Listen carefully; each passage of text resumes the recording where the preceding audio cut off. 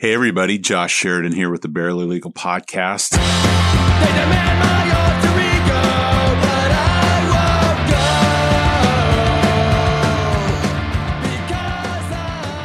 won't go. Today's show is our Christmas edition with Gabe Echezabal. I'm getting so good with his last name, it just rolls right off the tongue. I think this is your fourth time here? It is. Wow. So originally we were talking about number 4 being a different topic, which we're going to probably have to circle back to for number 5. But I figured, we're a couple weeks out from Christmas and it's hard to escape being in stores, watching movies, watching TV without getting some Bruce Springsteen or Mariah Carey or whomever. Right. And, it gets a bad rap, but I think there is value. There has been some pretty great Christmas music, Christmas songs, Christmas related. I agree. I think the mark of a great Christmas song or album is something that you really wouldn't mind listening to all year round. Yeah. Which really isn't that common. I mean, certain things you're like, you just dread hearing them when you know that time of year is coming. And I know back when I managed Vinyl Fever, the coworkers would be like, whatever you do not play Christmas stuff. Because everywhere you go, you hear it. So I'm kind of thinking along the lines of stuff that I think is a little cooler, a little more hip, not as, doesn't carry that connotation of, oh, here we go again, like this horrible Christmas music. So, well, I might sprinkle your stories with little things of cool Christmas tidbits that I can remember past. But I'll let you. So, what is this, like a top 10 list or a top?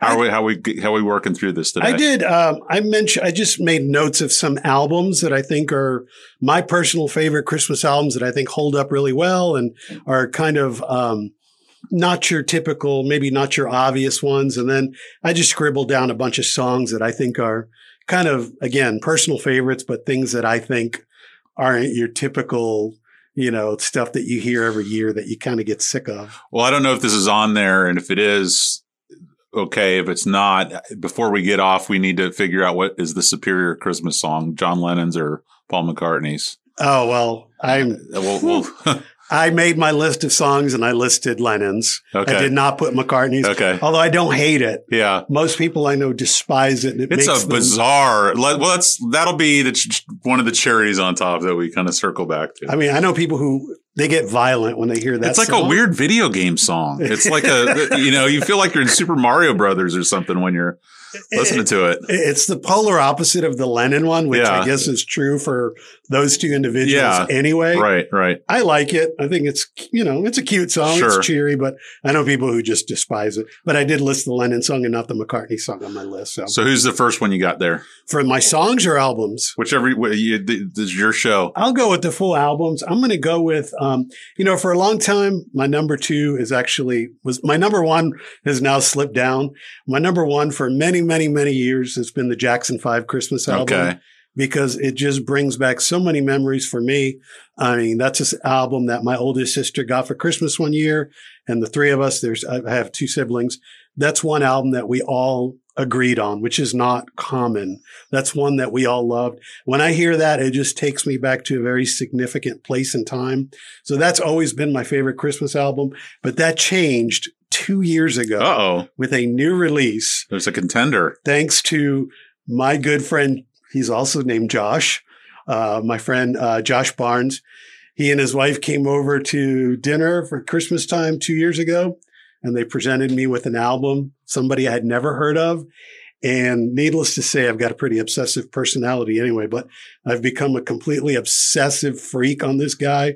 It's a guy named J.D. McPherson. Yes. Okay. Yes. So JD's album is a Christmas album. It's called Socks. Okay. And it's one of the best albums, regardless of being a Christmas Checks off album. all your boxes. It's just superior.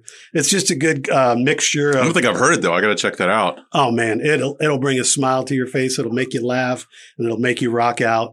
It's just his style of like kind of 50s inspired R&B, a little bit of rockabilly, a little bit of country, and they're all original compositions, which is very hard to do. And I'll tell you what, when I got this record, I was hooked right away. I listened to it. I'm not even lying, for a year straight. Wow. From Christmas to Christmas, I played it on heavy rotation. And that's That's amazing for just anybody in general. And for someone who consumes as much music as you do, it's easier to burn out more quickly on stuff in a year. Stop. Well, that's awesome. He's got 3 other albums, and I had, of course, those on heavy rotation, but this one was right along with it. Wow, and it beats the Jackson 5. It beat it. That's a bold statement. It really is. Because the Jackson 5, it's hard to not feel good when anything that they have is out there. You know what's funny, too, is that doesn't exist really anymore. It doesn't. Can you even think of anything remotely similar to Jackson 5? I mean, not really. Just multiple harmonies. Everybody can sing. I guess the boy bands of the late 90s maybe was the last gasp of that type of music. Probably. You just don't see it anymore. The thing that I personally loved about the Jackson 5, and I know Michael Jackson's got a backstory that, we probably shouldn't get into in this joyous occasion. But the thing about him was, and a lot of kids don't understand this now, when we were younger, it was hard to see music on TV. Oh, for sure, yeah. We didn't have MTV. We didn't have, we couldn't stay up super late to watch Midnight Special or whatever. So when you saw music on TV, it was a huge deal. When I saw Michael Jackson and the Jackson 5 on TV, I associated with them because he was a kid who was your age, a little older than me, making cool music that I liked, that I could dance to. And that's huge. I mean, when you see that, it makes a big impression on you. So that's partially why I love that band so much. But, their Christmas album is just total joy and exuberance. And it puts me in a good mood whenever I hear it, and I'll always love that record. But this JD one, I don't strong know. first 2 right out of the gates. Yeah, you're packing heat today. And these are my top 3. Okay. I'll go with number 3 here is again somebody who's got a pretty shady past, but Phil Spector's Christmas album, The Christmas Gift for You, came out in 1963. That is just the quintessential Christmas album. I mean, you've got Darlene Love, you've got the Ronettes, the Crystals. It's just totally different arrangements of the Christmas songs that you're used to hearing. It's got, Spector's, I can't undermine his production quality. Who's the guy that was in Roxy Music? Not Brian Ferry, but the other guy who's done albums with David Byrne, Eno. Brian Eno. I always have this weird Brian Eno, Phil Spector, like they have this weird mad scientist understanding of tone and sound and layers. And it's not, I don't, because I don't think Phil Spector is a musician, right? He's just a producer. He's a consumer or an understander of music, where Eno actually writes and plays. True. So that's different. But, they have this ability to kind of like potion together these sounds that no one else could really do. And I mean, was it Pet Sounds that he worked on, or Spector? No, he did. He worked with the Beatles on Let It Be. Okay. And he did some of Lennon's solo stuff. He produced All Things Must Pass for Harrison. But he did the wall of sound or whatever it is that they, Brian Wilson, I think, was really inspired by it. Okay. He's like a huge, he was a huge Spector fan. But I was going to say Brian Wilson is another one of those guys. And Todd Rundgren is another one of those guys too. I mean, they're just like not human. The things that they hear. It's like A Beautiful Mind or Good Will Hunting with music. Totally. They just see the notes floating around in the air. Completely. Right. Like, how did you ever think of that? So, yeah, Spector's definitely one of those guys. But that Christmas record is it's just amazing. I mean, I never get tired of that one. This is another personal favorite. This is back to my childhood, but this is a little obscure. There was a disco orchestra called the Sal Soul Orchestra. South Soul? Sal Soul. SALSOUL. Okay. And they were kind of, they were a backing band for a lot of other people, like a full string section and everything. And they put out like a bunch of records, but they put out one record. Their third album was called Christmas Jollies. Came out in 1976. And it is just awesome. It's like disco. That sounds amazing. Disco funk versions of Christmas songs. They do have a lot of originals on there that they wrote for the album, which are just as good as the classics that they covered. But they did this, on the second side of the record, there's a medley that has like little snippets of different Christmas songs. It sounds totally cheesy, and for some people it might be, but it's just the production on it is just immaculate. You can buy a little bit more cheese in a holiday album than you can in a regular album. Your threshold's lower. It's allowable. Yeah. You're right. Yeah. But another one. That's one that my older sister had that we played to death. And I mean, it's great. It's Christmas. It puts you in the mood and you can dance to it. So we were all set. So I love that album. This one was more of a compilation that was thrown together later, but the tracks are so strong. It speaks on itself. This is a compilation. It came out probably about 13, 14 years ago. It's a compilation that Stax put together. Okay. They called it Christmas in Soulsville. So they took recordings from a lot of their different artists and they compiled them, but it plays so well. It's so consistent. Otis Redding's on there. The Staple Singers are on there. Isaac Hayes are on strong. there. Yeah. Really strong. Deep bench on that album. And there's a version of, by Booker T and the MGs, there's a version of Winter Wonderland, which of course is instrumental because it's Booker T and the MGs. But man, that alone is worth really, the price. That's worth it. It's fantastic. Well, my hope is after this interview is to put together a playlist of your picks and put that out there. Well, I put together, this is one of mine from a couple of years ago. Okay. All right. That I put together. It's got some of these that I'm going to give you. So. And then lastly, for the full albums, I went with Nick Lowe's Quality Street, which came out in 2013. Again, some originals, some covers. He does some really cool covers. He does a Roger Miller cover, which is amazing. And Nick Lowe is just like one of my favorite people on the planet. Talk about producer, songwriter, singer, musician, all of the above. He's just got it all. So who's Cruel to Be Kind? Is that Nick Lowe? That's Nick. Yeah. He produced the first several Elvis Costello albums, produced the first Damned album. I mean, his resume is amazing. So his Christmas record, again, one of those that you can listen to all year long and you're not going to get bogged down and go, oh man, this is a Christmas record. I don't want to hear this. It plays just as well during the year as it does at Christmas time. Right. So those are my full length albums that I have on heavy rotation. Strong. I like it. Yeah. I went with some songs and I'll go through these kind of quickly. I'm not rushing you. You're okay. You're okay. No, I tend to be kind of real chatty. So sometimes that's why we love you. I need to be roped. It's all good stuff though. It's all gold. You're spitting gold. It's okay. Songs. I know you mentioned them at the beginning, but I can't not mention Bruce's version of Santa Claus is Coming to Town, which ironically, hearkening back to the Phil Spector record, his version, his arrangement is more reminiscent of the one that's on that album. You know, we've heard the typical Santa Claus is Coming to Town. He doesn't follow the typical, his version doesn't sound like what we're used to, but it's actually modeled after the Phil Spector version. That song is probably, I would have to say, if I don't think too hard about it, probably my favorite Christmas song. Yeah. And, my favorite thing about it is not Bruce being Bruce, even though that's pretty great because he's got all his little kind of, crowd work stuff that he's doing in there. My favorite part, though, is when Clarence's sax hits. Oh, yeah. The party starts when that part hits. Totally. The air that guy's got to push through that horn and just the authority. I mean, oh man, I don't know. I didn't live during the jazz legends of, 50, 60, 70, 80, however long ago, but during my lifetime, just watching him, he was just a giant of a man and just so amazing up there. He's a powerhouse. Yeah. Man, he was, Yeah. May he rest in peace. And, the cool thing about that too is Bruce still pulls that one out when it's around this time of year. Plus his son is playing the horn now too, isn't he? His Clarence's nephew. Oh, nephew. Yeah, okay. Jake. Yeah, okay. Jake, his nephew. But Bruce still plays this. As a matter of fact, the very first time I ever saw Bruce in my whole life, the very first time of dozens and dozens of times, was in December. It was December 7th, 1984. Not that I have that date memorized, but he played up in Tallahassee, and I went up there. I skipped school. I told my mom, I was like, I'm going to Tallahassee to see Bruce. Nothing you can do about it. And he played Santa Claus is Coming to Town. So it kind of holds a special place in my heart too, because it reminds me of the first time I ever got to witness him. So, so beyond many other reasons why I love it so much, but again, just joyful. It's just happy. I love it.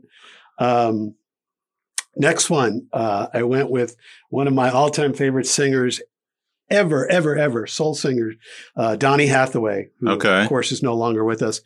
He released a song in 1968 called This Christmas. It's an original recording.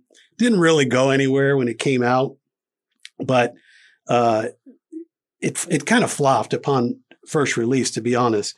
It charted really badly, but in 1991, there was a compilation that came out through Atlantic Records that included it, and it kind of grew legs. Like a renewed. Yeah, people got really interested. And the interesting thing about it is it got very renowned in among the Black community. And it became kind of a standard where now that song has been covered by people like Usher, John Legend did a great version of it. I mean, the list of people who have covered this song is a mile long. So it's a really interesting story. And what's funny about him is, I mean, again, I'm a big fan of his, but usually with Donny Hathaway, you can just hear the heartbreak in his voice. Right. That's why I love him so much, because he just pours it out. But, he kind of flips it on this one. It's a Christmas song and he just sounds like so happy. Right. Which is kind of a weird juxtaposition for, the life and the mental health issues he had and kind of the struggles he went through. But it's a beautiful song. I played it on my way over here. So very cool. I was listening to it. So that's one of my favorites. Specific track from the Phil Spector album I mentioned earlier is Darlene Love's Christmas, Baby Please Come Home. Most people know it because she did that on Letterman for almost 30 years. It was like almost you might know a cover version. Well, I'm trying to think. I feel like it's been used in a couple Scorsese movies or something. It was in Goodfellas. Was it? Okay. Sure yeah. When they're like opening up the freezer and the guy's hanging in. Yes. Yeah. Yes. So that version of that song is Darlene Love, another one. I mean, I got to see her live a few years ago. I've always loved her, but you talk about powerhouse. Her voice is like Clarence Clemens on the sax. Yeah. God. Yeah. No, for sure. I'm hearing it in my head right now. She almost didn't need a microphone. Right. Seriously. Right. It's just so powerful. So she did that song. And of course it's been covered by U2. The Ramones Joey Ramone, did a cover of it. But she was down on her luck. She was, I don't know if you know the story, but before she got involved in the Lethal Weapon movies, and I mean, she was cleaning houses. Wow. This is one of the greatest vocalists of all time. Yeah. Who made Phil Spector a mountain of money, and she had nothing. Right. So, David Letterman's kind of a goodwill gesture invited her to do that one time, and the response was so strong.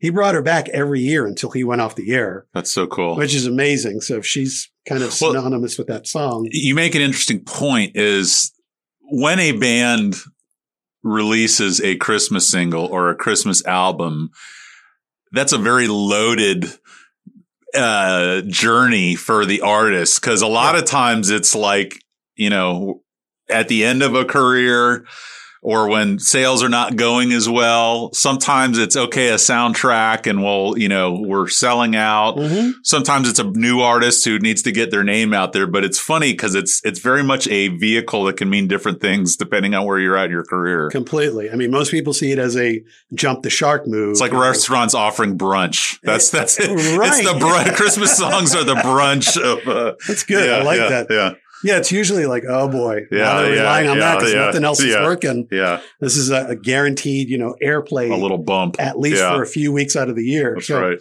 True, and some people, I think, I don't know. There's no rule, but I think some people do it too early. If you have one album out, I don't think your next album should be a Christmas album. I don't know. That's just me. I think you should. If you're real popular at the time and let's say it's in a Christmas movie, you do one, then that's one thing. But I think you got to be a couple albums in and have I agree. a following built up to where, those people will now want to listen. I agree. To that. You have to establish yourself a little bit before you go down that. But then if you're in the game too far, like, I don't know, if Foo Fighters put out a Christmas song, I'd be like, I don't know that that's the best idea. True. So anyway. No, that's true. It can be interpreted many different ways. Yeah. Let's see. What else do I have? Well, Stevie Wonder, another great, Someday at Christmas, one of my favorites. Stevie Wonder, he's like pizza. Bad Stevie Wonder is amazing Stevie Wonder. Yeah. I even forgive him I just called it. Notice all my food analogies. This might explain my weight problem. You must be hungry. Yeah. Yeah, that's another great song. Actually, he released it as a standalone, and it became the response was so strong. He ended up recording an entire Christmas record that year in '67. Right. So that shows you how well received that song was. Again, it's been covered by Jackson 5. It's on their Christmas record. Temptations, Diana Ross, Mary J. Blige, covered by a ton of people, but definitely one that I have to hear every Christmas because Because it's Stevie Wonder. Come on. Now, are you a fanatic? Like when December 1 hits, is this what's playing in your house and playing in your car? No, okay, not at all. I mean, I'm the type of person who I don't do it so much because of it's regimented or it's the time of the year. The mood has to kind of strike me. And like this afternoon when I was working and getting ready, I knew I was going to come see you and do this. I put a bunch of these songs on. I get stoked to think about it. You know, put me in the right mood. So, I love this song. I know most people hate it. People are sick of it, but, Wham's Last Christmas. Oh, that's an amazing song. I love. So good. Gotten so much flack for loving that song. But no. I don't care. Strong song. Huge George Michael fan. That song was number one in like so many different countries around Europe and around the world when it came out. And, that's in the top 5 favorite Christmas songs for me. For sure. That's definitely top 5. Actually, and you know, little known fact, maybe not. Granted, it's not got a whole lot of instrumentation, but that's George Michael playing everything on it. Really? Yeah, he did the whole thing. You know, I don't even know that I knew, except for Faith, where he's fake strumming an acoustic guitar. I don't even know that I knew he knew how to play an instrument. Yeah, he's okay. Pretty well versed. Interesting. You know? Another fun fact, back to the Darlene Love one. One of the backup singers on that song is Cher. Really? Yeah. Wow. Back when she was trying to get established. So yeah, that's Cher singing backup amongst a bigger crowd of other vocalists, but one of them is Cher. Very interesting. So I think I brought these up to you in a text message a couple of weeks ago, but I don't know if you remember this, but there was a time when MTV had started and they were kind of low on videos. What they were doing is they were inviting artists into the studio and filming a video of them performing or lip syncing the song in the studio. So there's 3 songs that I always think of around the same time based on that idea. And I really do genuinely like these songs. So I was going to mention these 3 together. First, I'm going to mention Bryan Adams because I'm a massive Bryan Adams fan. What's the name? I can hear it in my head, but what's the name of it? The one he did on there was Reggae Christmas. Oh, okay. There's another one that I'm thinking of. Yeah. It was, you know, kind of, people are like, what does this Canadian know about reggae? Right. But, you know, it's a fun song. Makes it work, yeah. Billy Squier did one. The Bryan Adams one was in 1984. Billy Squier did, I believe it was the very first one. He did a song called Christmas is the Time to Say I Love You, which was actually a B-side from one of the singles from his big album from Don't Say No. He came back to do that with the MTV group, and it's a great song. It's fun, yeah. I like Billy Squier. I don't Me care, too. But, you know, he's got another one. I'm mentioning a lot of people who have.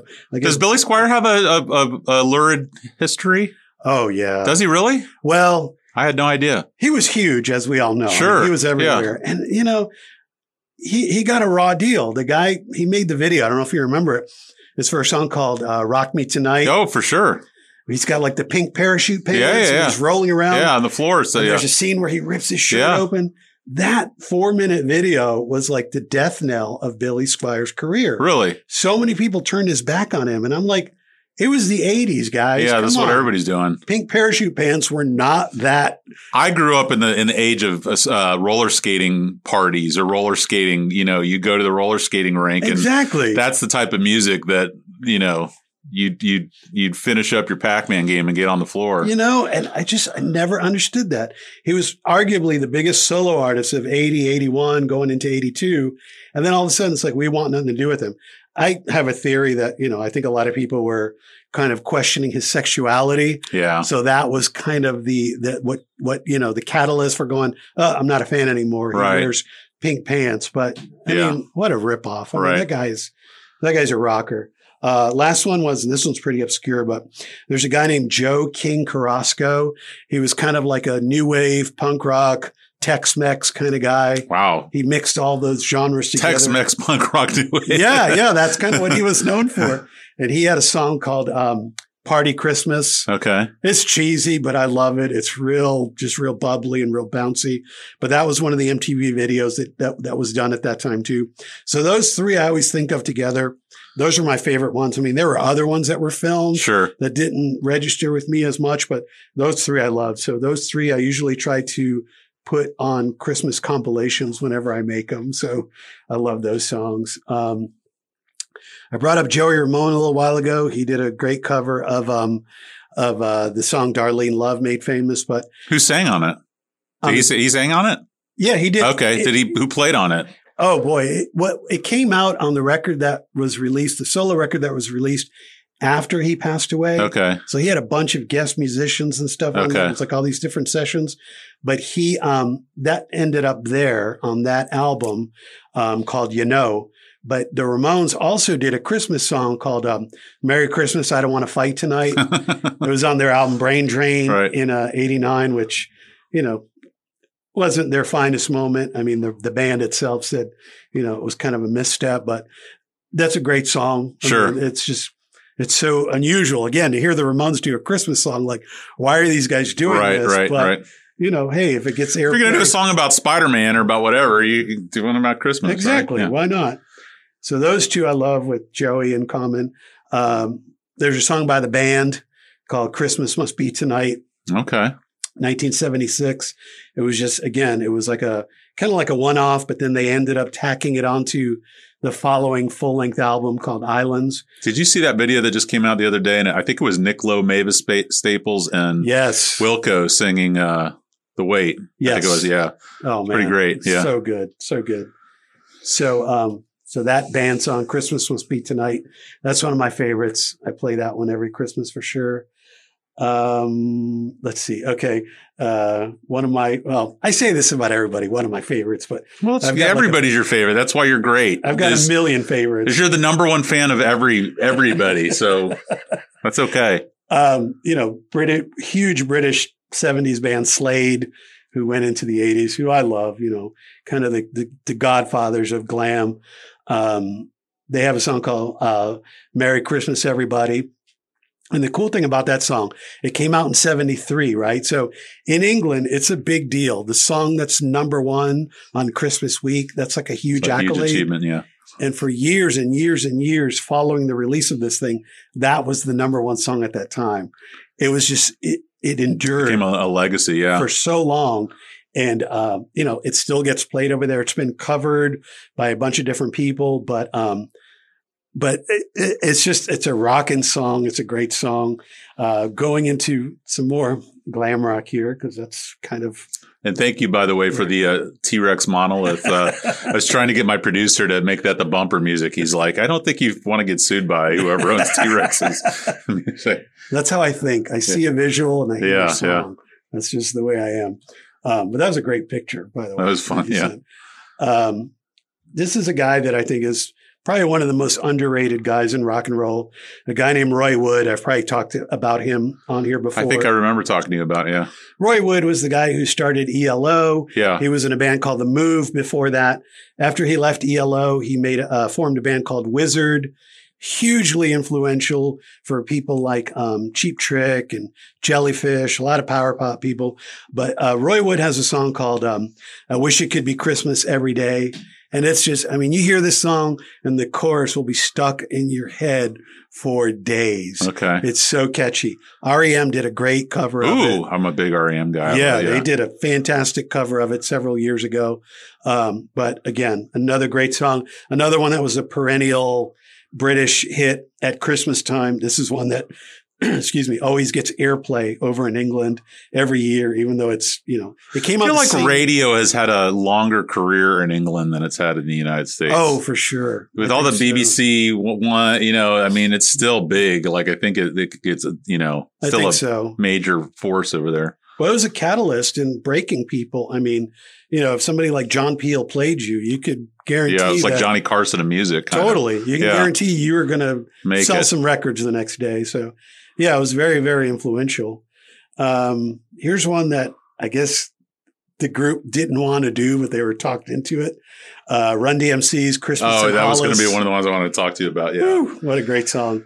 That was included on that very first edition of that very special Christmas series of albums that were done for charity. Not a lot of hip hop Christmas songs. So there really are, And I think when that came out, people were taken aback. Like, again, why are these guys doing this? Well, because they were tougher than leather. I mean, you kind of hold this spot in people's mind, and now you're singing about Christmas. It's hard to rectify the two. But I don't think that they kind of compromise themselves or quote sold out by doing it. It's a Run DMC song. Oh, for sure. That happens to be a Christmas song. Right. That's the way I always look at it. And my God, the money it's probably made being put in movies since then. I mean, every Christmas movie that I've seen made in the past 30 years has that song in it. I know. Yeah. It's such a great song.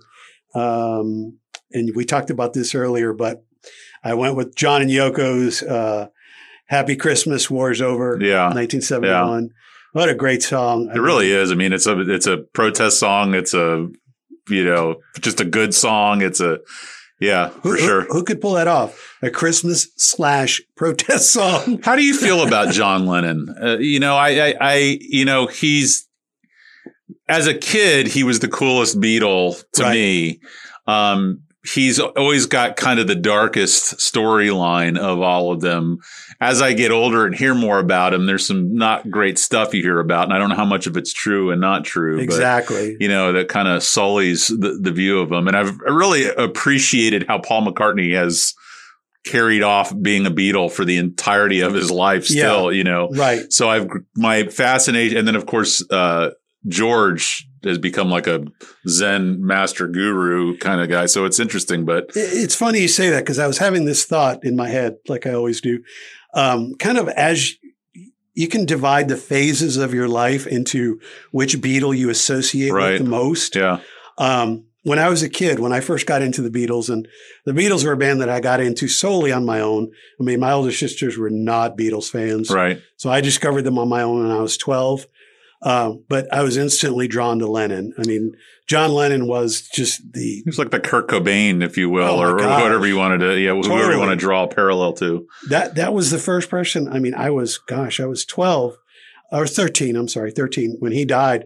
That was the first. Sorry, I just compared John Lennon to Kurt Cobain. No, that's kind of backwards, but you get the point that I'm making. For my generation, exactly. I mean, that was the first celebrity, musician, whatever you want to consider him.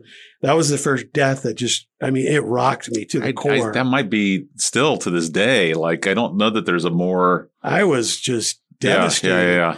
Yeah. Did you tell me you lived in New York at that time? No, I was living here already. Okay. I was born in New York, but I was already here. That was, he died the year after I moved here, actually. But I can't describe it, but it was almost like when I was, 13, I was like, this isn't supposed to happen. I mean, I didn't have a grasp. I mean, Elvis had died 3 years before that. There's a difference between an overdose and being murdered, though. I think, totally. Totally. But I hadn't wrapped my head around Elvis Presley had died, that he was no longer with us. I was a little young still. But when John Lennon died, I was just like, this isn't supposed to happen. I mean, this guy just put out one of the best records of his entire career, and now he's dead. It just didn't calculate. So, I mean, he was the first one that I really kind of associated with. Paul, I love. I mean, I love Paul McCartney to the day I die. I've had my, kind of some things he says and does or kind of get on my nerves. Yeah. But I still love the guy. George is kind of where we should all be mentally. Yeah. I mean, I think George is kind of sets the tone for, the real introspective kind of the people that emotional intelligence. Totally. He doesn't have the ego of maybe Paul or the darkness of John. And have you seen the George Harrison documentary that Martin Scorsese? For sure. All right. So amazing. And I'm not afraid to say this, but there's a part when Ringo's talking about the type of person George was. And George is on his deathbed and he finds out that Ringo's son is ill. So George says, do you want me to go with you to check on him? That just breaks me up every time. I'm like, that's a superhuman right there. For sure. What was the story about the person that broke into the house and then didn't he now I might be mixing it up with John Lennon. You're mixing it up with Lennon. Or John went outside and talked to him. Yeah. Okay. Yeah. But so no, a great documentary though. What a great soul. Side note, have you seen the Zappa one that just came out? I haven't seen it yet. I want to see it. Anyway. Yeah, I have not seen it yet, but that's on my list.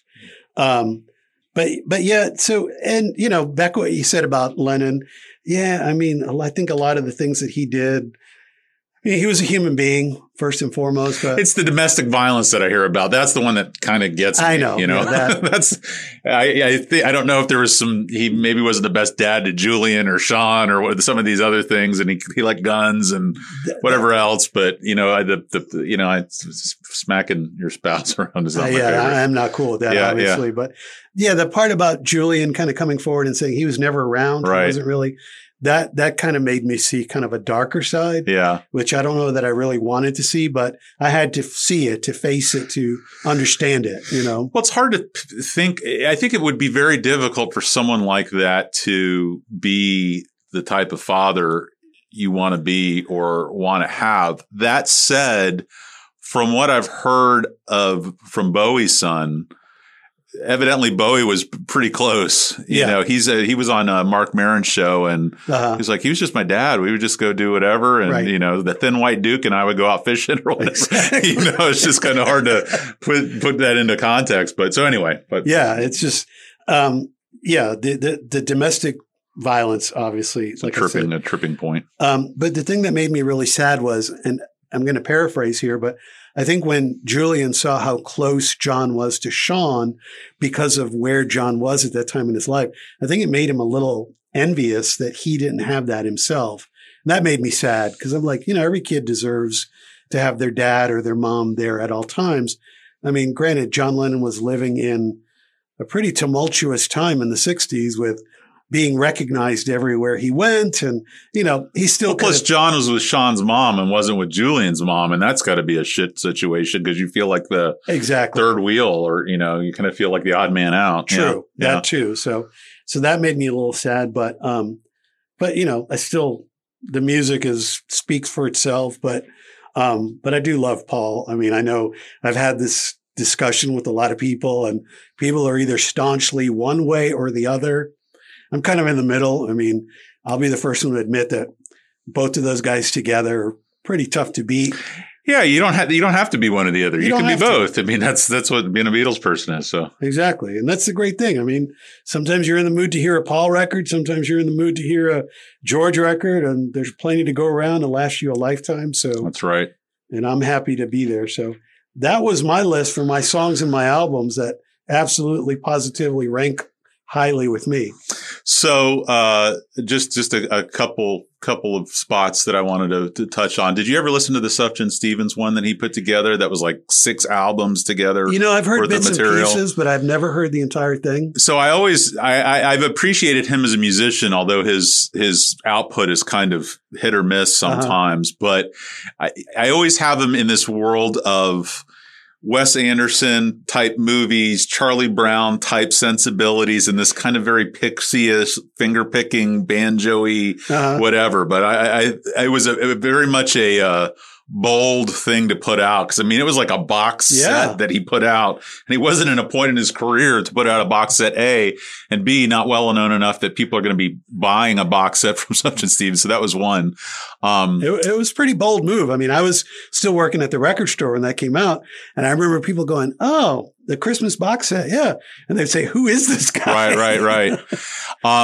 The next memory before I'll get to the last one, and it's not really a song. Well, I guess it's a song, but I always remember is Bowie and was it Bing Crosby? Yeah, as one of the more bizarre, very things to exist in this world. And was it a Bing Crosby special where he was just having artists of the day come in? And yes. And I remember Bowie's like supposed to be walking in out of the snow and taking his scarf off, and there you are. And they just decide to sing together. It's just so awkward. Yeah, it's awkward. It's so awkward. And then finally is the Charlie Brown soundtrack, which has got to be for me the most quintessential Christmas music out there. And my wife and we went to Nashville a couple years ago, and there was a bar where this bluegrass band, did the whole album live front to back. Whoa. And it was one of the coolest shows I've ever went to, just hanging out, drinking beer and watching this band, and they crushed it. But that, I don't know the trivia behind that so much, but for me, that's the Christmas music is that album. That's fantastic. Yeah. So anyway, well, thank you so much for coming by. I really appreciate it. Did not disappoint. I'm going to make a Spotify list, but I see you brought a disc too. So yeah, just some stuff maybe some of the stuff I'm going to put it in my truck tonight when I take my wife out. Yeah, just some interesting stuff that I threw together.